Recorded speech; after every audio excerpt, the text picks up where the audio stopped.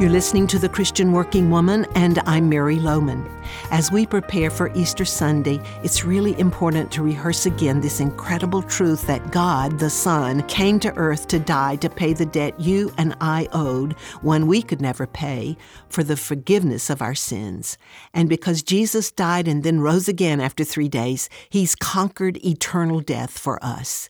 If you have been born from above through faith in Jesus Christ, then your debt has been paid, and that's the most amazing truth ever. Think about the disciples as they were witnessing Jesus' trial and crucifixion.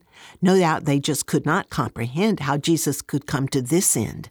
They believed He was their Messiah and He would save them from Rome, but instead He came to save them from their sins.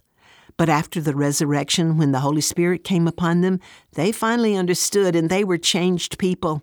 In a statement to the Sadducees, who just put Him in jail for preaching the gospel, Peter said, "The God of our fathers raised Jesus from the dead, whom you had killed by hanging Him on a tree."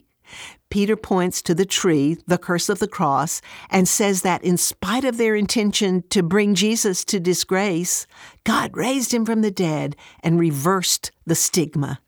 Paul went even further to show how the cross became their message. He said, "We preach Christ crucified, a stumbling block to Jews and foolishness to Gentiles. But to those whom God has called, both Jews and Greeks, Christ the power of God and the wisdom of God." The fact that Jesus was crucified was a great stumbling block to Jews in that day. How could their Messiah die, and on a cross of all things? And for the Gentiles, those who were not Jews, this idea of a God dying seemed foolish. There were lots of gods they worshipped in those days. The Romans had false gods for every occasion, but none of their gods died, and certainly not by crucifixion.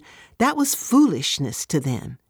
The amazing truth is that once the disciples understood the purpose of Jesus' death on the cross, that very shameful act of being crucified transformed the disciples and their message, and the thing that once had been so repugnant to them became the thing in which they boasted. And that is what we boast in this Easter season. Don't let this celebration pass you by this year without taking time to remember again that Jesus set you free by dying for you and then rising from the tomb.